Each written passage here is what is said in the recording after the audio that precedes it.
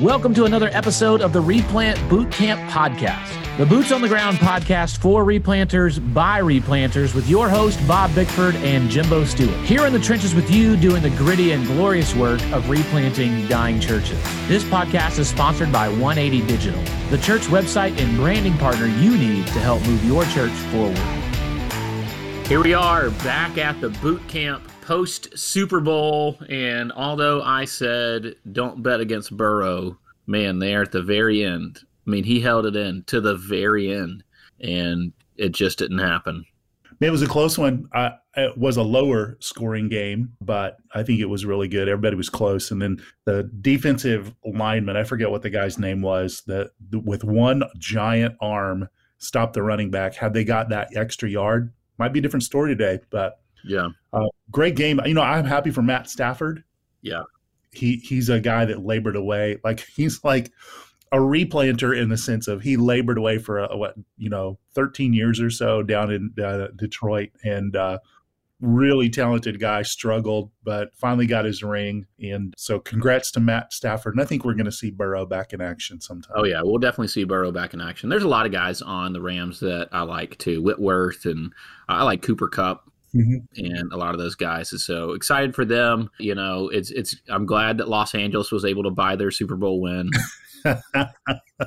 After forsaking St. Louis and downgrading the team and illegally moving them. So I'm not happy for Kroenke. I'm happy for Stafford. Yeah, well, there are some players that we're happy for, but we move on with life and continue on. Last episode, we talked about empathy in the character of a leader, as we've been going through those 5 key factors. And so we're jumping in today with a boot camp guest, a boots on the ground guest. And so, Bob, I hope you're ready for the next episode.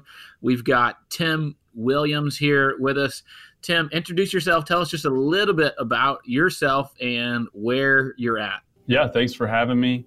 I am hailing from Mount Pleasant, Texas at Gladewater Baptist Church. I just started here back in December. This is my first pastorate. So I want to say, first of all, thank you for having me, and thank you for the Replant Bootcamp and how well this resource can be used in our ministry. I grew up in Colorado, joined the Air Force after high school, did not grow up a Christian. I got saved when I was 25 and started to feel like God was calling me to ministry somehow. I didn't know really what that looked like. I didn't even know that a call was a thing.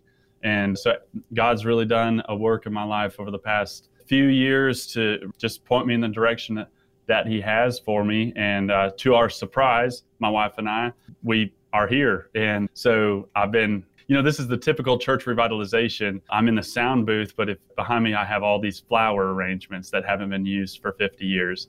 And so, but I didn't have time to clean them out in between remodeling the parsonage and everything else. So I got a 10-month-old baby tomorrow. So I'm super excited for him. And so I used to be a huge football fan, but it's like when you move to East Texas, the rest of the world doesn't exist. And so I didn't even think about yesterday being the Super Bowl.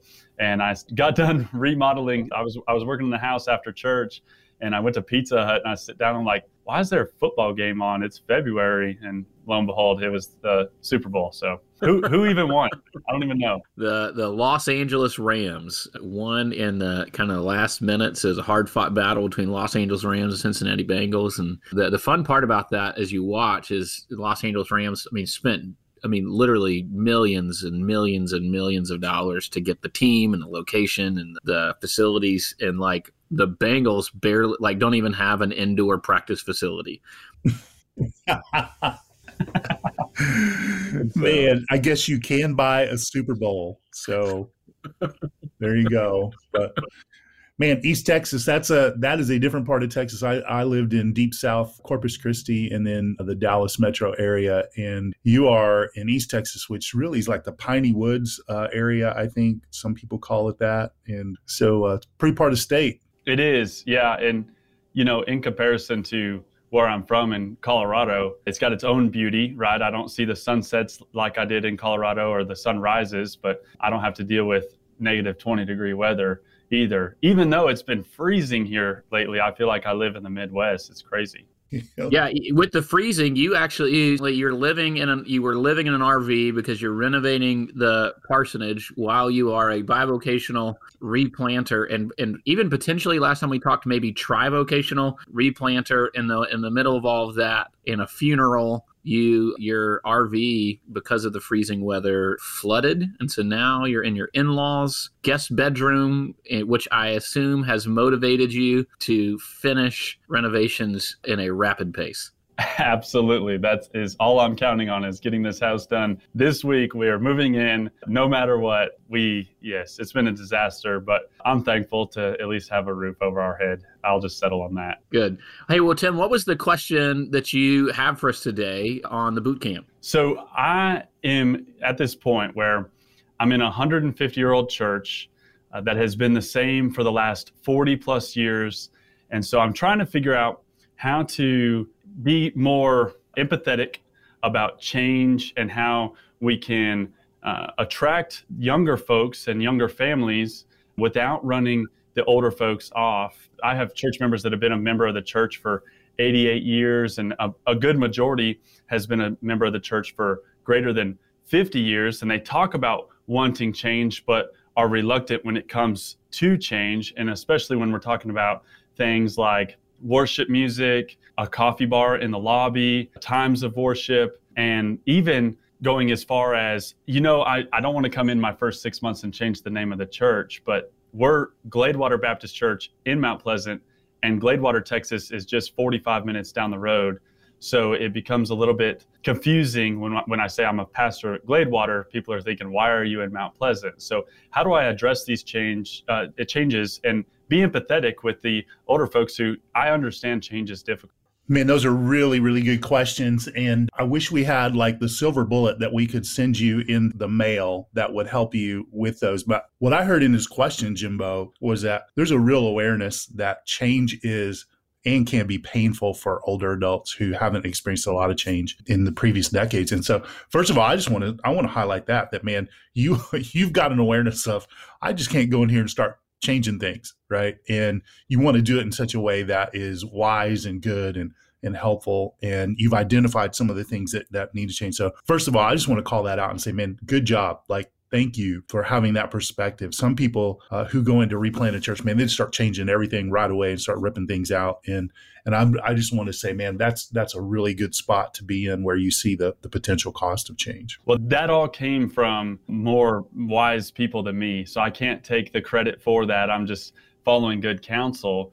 But it was the biggest thing that was brought up was that if you can change anything about the face of the church, but if the heart of the church does not change, then when you change the face of the church, it just remains to be the same church. And so that's where I've been honing in for the last couple of months. A few things I would say with that is, one, recognize, like Bob said, the fact that you're displaying one of the characteristics we list out for replanters called tactical patience, knowing that things have to have kind of a way that they go and a pace of change. The other thing I would say is, man, in Reclaiming Glory, Mark Clifton kind of describes a secret sauce of how to begin to pursue that multi-generational aspect that is needed in a replant or revitalization. It's not a quick, easy answer, but I'm convinced it is the best answer. And it really is just start discipling young men. And just as you can get a handful of young guys to come in and disciple them, they will bring an energy with them that you have as a young man that they can rival and they can do the hard work with you. They're also less picky about great programs or music or seating or design of the facilities if they believe in the cause that they're moving towards. And then eventually, if they're godly young men that are being discipled, some young lady's going to fall in love with them and they're going to get married and they're going to have babies. And that really is the best approach to helping a church become multi-generational. Beyond that, what I'd say is kind of that understanding of how to have empathy in the midst of tactical patience as you're leading change amongst not just senior adults, but really amongst anybody. And there's kind of a predictable pattern that you'll find as you lead change that we're going to use a tool that we'll link or show in the show notes called the emotional cycle of change that Bob and I have come across recently. That is really, it's research-based, it's intuitive. I actually presented this to a church here recently, Bob, and just this last week, and it really resonated with the group of senior adults that I was talking to. Great. And understanding that. That's great, man. Let's jump right in. What's the first step in the emotional cycle of change? So in the first stage of emotional cycle change is called uninformed optimism. This is that point where we don't really know a lot, but we're kind of excited. This is when you interview with the church and they say, we're excited for a new future. We're willing to do whatever it takes to change. This is that uninformed optimism that you find in a church that says they're ready to be revitalized or replanted. And just so you know, replanter, because Bob and I hear this often, we'll start to talk about the difficulties of change, and they'll say, I understand that, but I met with our people, and they told me, they said it. They're ready to change. They're ready to make the changes. They're excited about it. They want a new future. And every time some replanter or revitalizer tells us that, they're convinced that they've found the one dying church that really is ready for change. And here's the deal. You didn't find it. You didn't. Absolutely, Jimbo. I mean, this is what was my experience totally. Like, I was affirmed with a 100% unanimous call. We started visiting the old people, the deacons. Everybody said, we need to change. And then I went to the key deacon and his wife, who was on the search committee, and they said, we need to change. And I said, well, how would you go about starting to, the process of change? And he goes, I just start changing stuff. Right. And so I was like, that's a mandate for me. Right. It's like, and so I started changing things. And the first thing I changed was the bulletin. And I love it. I've seen this before. And I think I even reposted it on Twitter. A pastor thinks he's going to change the world, and then he gets fired for changing the bulletin. Right. So, I mean, you would have thought that I took the family Bible that was on the communion table, ripped it up, and jumped on it during a service. I mean, that's changing the bulletin was that serious to some of those folks. It was crazy. Yeah. So here's the deal. In order to move on, unfortunately, we have to move from a positive emotion of optimism into a couple of stages of a negative emotion of pessimism. And one of the things that probably messed up there, Bob, is you got to communicate, man. You cannot over communicate as you're making changes. Now, here's the problem. When we move from uninformed, so we haven't been communicated to, we're just looking towards the future, optimism, we're so excited. Now we get some information about what's going to actually change. And once we are informed, we move from uninformed optimism to informed pessimism. And this is characterized by a shift to a negative emotional state. At this point, the benefits don't seem as real, important, or immediate, and the cost of the change become apparent. The same bulletin I've always had isn't there anymore. You didn't ask me if you were going to change it. You didn't tell me you were going to change it. You start to question if the change is really worth the effort, and you begin looking for reasons to abandon the effort. And I think a great parallel of all these stages, if you look at the Israelites through the Exodus, I mean, this was the Israelites at the point of every point of discomfort, right? Every time they hit trouble, it was like, what are we doing? Why? It is always grumbling and complaining. And so you move from stage one, uninformed optimism, to stage two, informed pessimism. Yeah. I remember our church was about 40 at the time that they called me, and the schedule hadn't changed in, probably, 20 years in terms of like committee meetings. And most of them served on not just one committee, but several. So I took the committee meeting, like calendar announcements out of the bulletin. Because, man, I was thinking, if I'm visiting this church and I see like all of the committee meetings, I'm leaving because I'm going to be put on a committee. Right. So, the church council was always like the first month, and the deacons were always the second month, et cetera. Right. And so I was like, man, they all know when these are. So I took them out, and it was like chaos. When are the meetings? When are they going to happen? Right? It's just like, you got to be kidding me. And then it turned into, well, I don't know, man, this pastor's changing too much. I think this is getting out of hand. Right. So exactly. And communication is key, but here's what I also know. Everybody wants change until it has their address on it. Yep. Until it hits their doorstep. And here's what you don't know as a replanter. There are going to be some things that are like no-brainers to you and maybe a couple others in the church. Yeah, we could change that. Well, they agree to change because they're not invested in it. But somebody who's invested in that or finds security in whatever it is that you're changing, man, they're going to get pessimistic real quick. Well, this is just too much change, right? And it could be a little thing. It could be a small thing. But it's certainly a stage that you have to follow through. Yeah, there's some serious battlegrounds. Tim was talking about how he has the flowers behind him. Our boss, Mark Clifton, says, not every church with a flower room is a dying church, but every dying church has a flower room. And yes, the church that I replanted had 5 flower rooms, and through lots of battle scars, we were able to reduce it down to 1 flower room. And I'll never forget when a new young person in our church saw the flower room and started to give me a hard time about the flower room. I was like, bro, you don't even know the battles I have been through to reduce this from 5 to 1. Calm down. We're going to be good. With 1 flower room, we're good. Like I'm not fighting this battle anymore. So we move from informed pessimism to the 3rd stage, which is where it gets really hard. It hasn't even gotten hard yet. The really hard stage beyond informed pessimism is the valley of despair. I'll walk through the valley of the shadow of death. This is when most people give up. All the pain of change is felt and the benefits seem really far away or even less important. And here's the deal. This is the reality. There's a fast, easy way to end that discomfort. Let's just go back to the way we used to do things. Mm-hmm. After all, it really wasn't that bad. This is where that emotion starts to really come up. And like the Israelites, why didn't you just leave us in Egypt? At least we had 3 hots and a cot. Like we knew it was coming up, right? And it was a bad day, but we knew what the day was going to be. It wasn't that bad. It wasn't as bad as it is right now. And so the valley of despair is usually when everybody quits. Mm-hmm. And organizationally, systematically, I would say this is probably about year 3 as you're leading in a replant.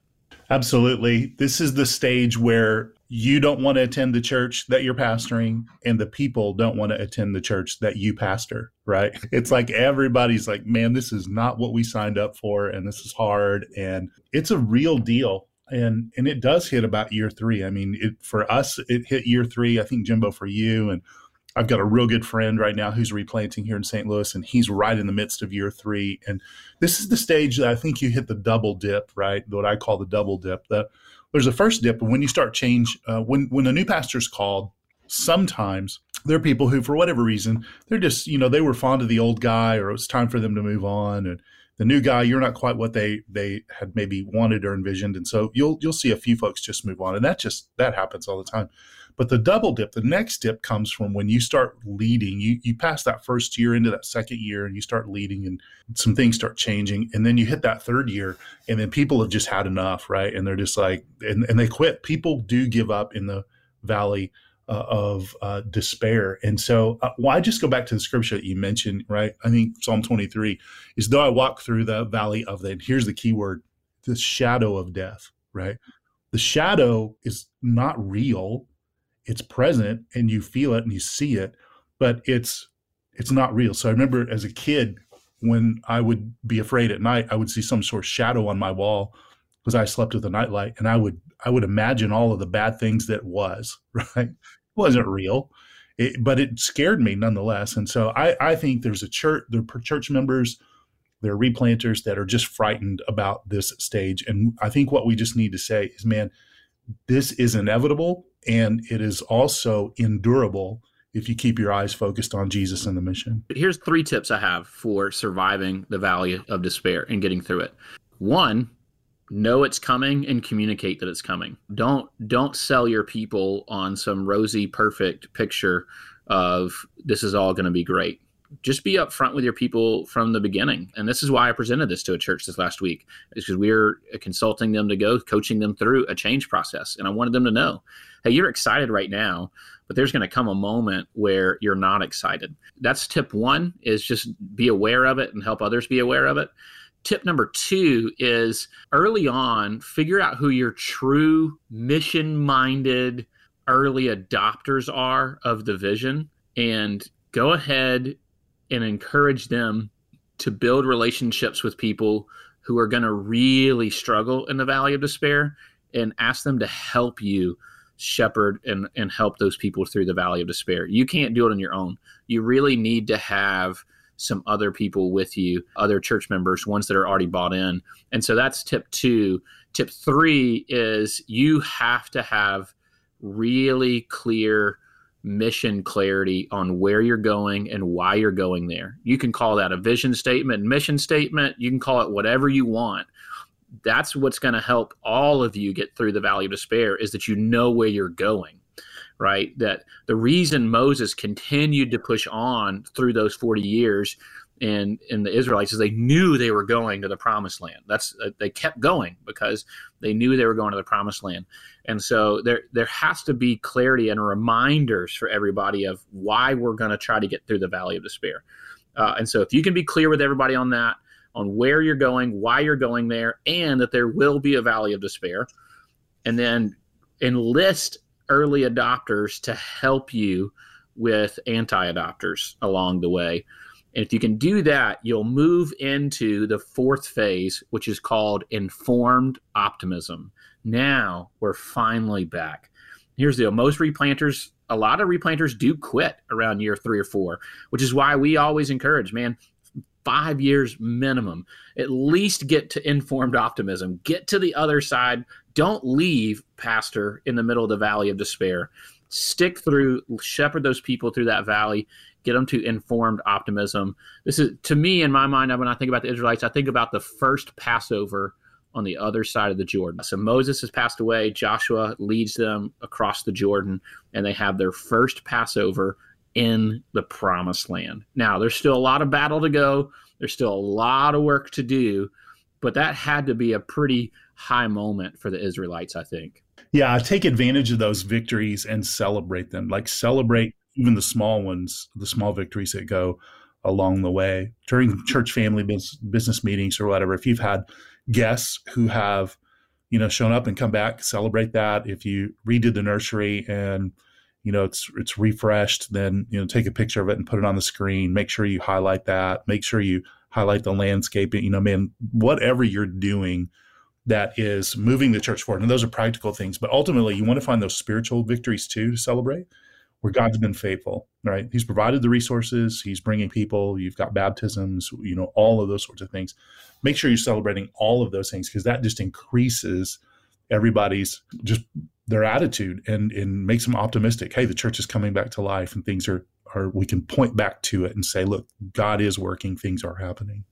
Yeah, that honestly would be a great 4th tip for the valley of despair. The whole time, it's so important to celebrate what you can celebrate. Mm-hmm. And then the 5th stage of the emotional cycle of change, which I don't know that we ever truly complete, is the success and fulfillment, right? And, this side of glory, we never cross that finish line. But what we can do is get a church to become a church that makes disciples, that make the community noticeably better. That's success and fulfillment. That's how we define it.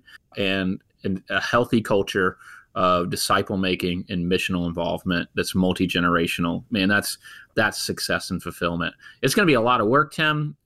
This 20 minutes of advice won't be enough to get you there, but I think it's maybe enough to get you started. Tim, is that helpful? Is that along the direction of what you were asking, or is there anything you want to add or clarify or ask? No, that's great. I think the part that will be difficult is when we get to the point of vision and crafting that and presenting that. But I feel like we're probably going to go bounce back and forth between uninformed optimism to informed pessimism for a couple of times over the first period of time. And we're just going to kind of quit and repeat until we get to the valley of despair. And as long as we can press through that, then all glory to God. Our 150-year-old church will see another day in the community. So thank you all so much for all that. Absolutely, man. We're glad to have you on here. We love having boots on the ground guests with us, and we may even have you back on one day. Man, keep us updated on how things are going in East Texas, and man, let us know when you finally get to sleep in your own bed in the parsonage. Man, I'm praying for you to have that day soon. Oh, what a day that will be. All right, thanks, guys. See you next week. Thank you for listening to this episode of the Replant Bootcamp Podcast, a resource for replanters by replanters. If you enjoyed this episode or found it to be helpful for you and your ministry, please help us get the word out by subscribing, sharing, and leaving us a review on your favorite podcast listening platform. This podcast is sponsored by 180 Digital. 180 Digital is a team of design, development, and marketing experts that love working with churches big and small. Check out 180.church, ONEEIGHTY.church to learn more about how 180 can help your church move forward.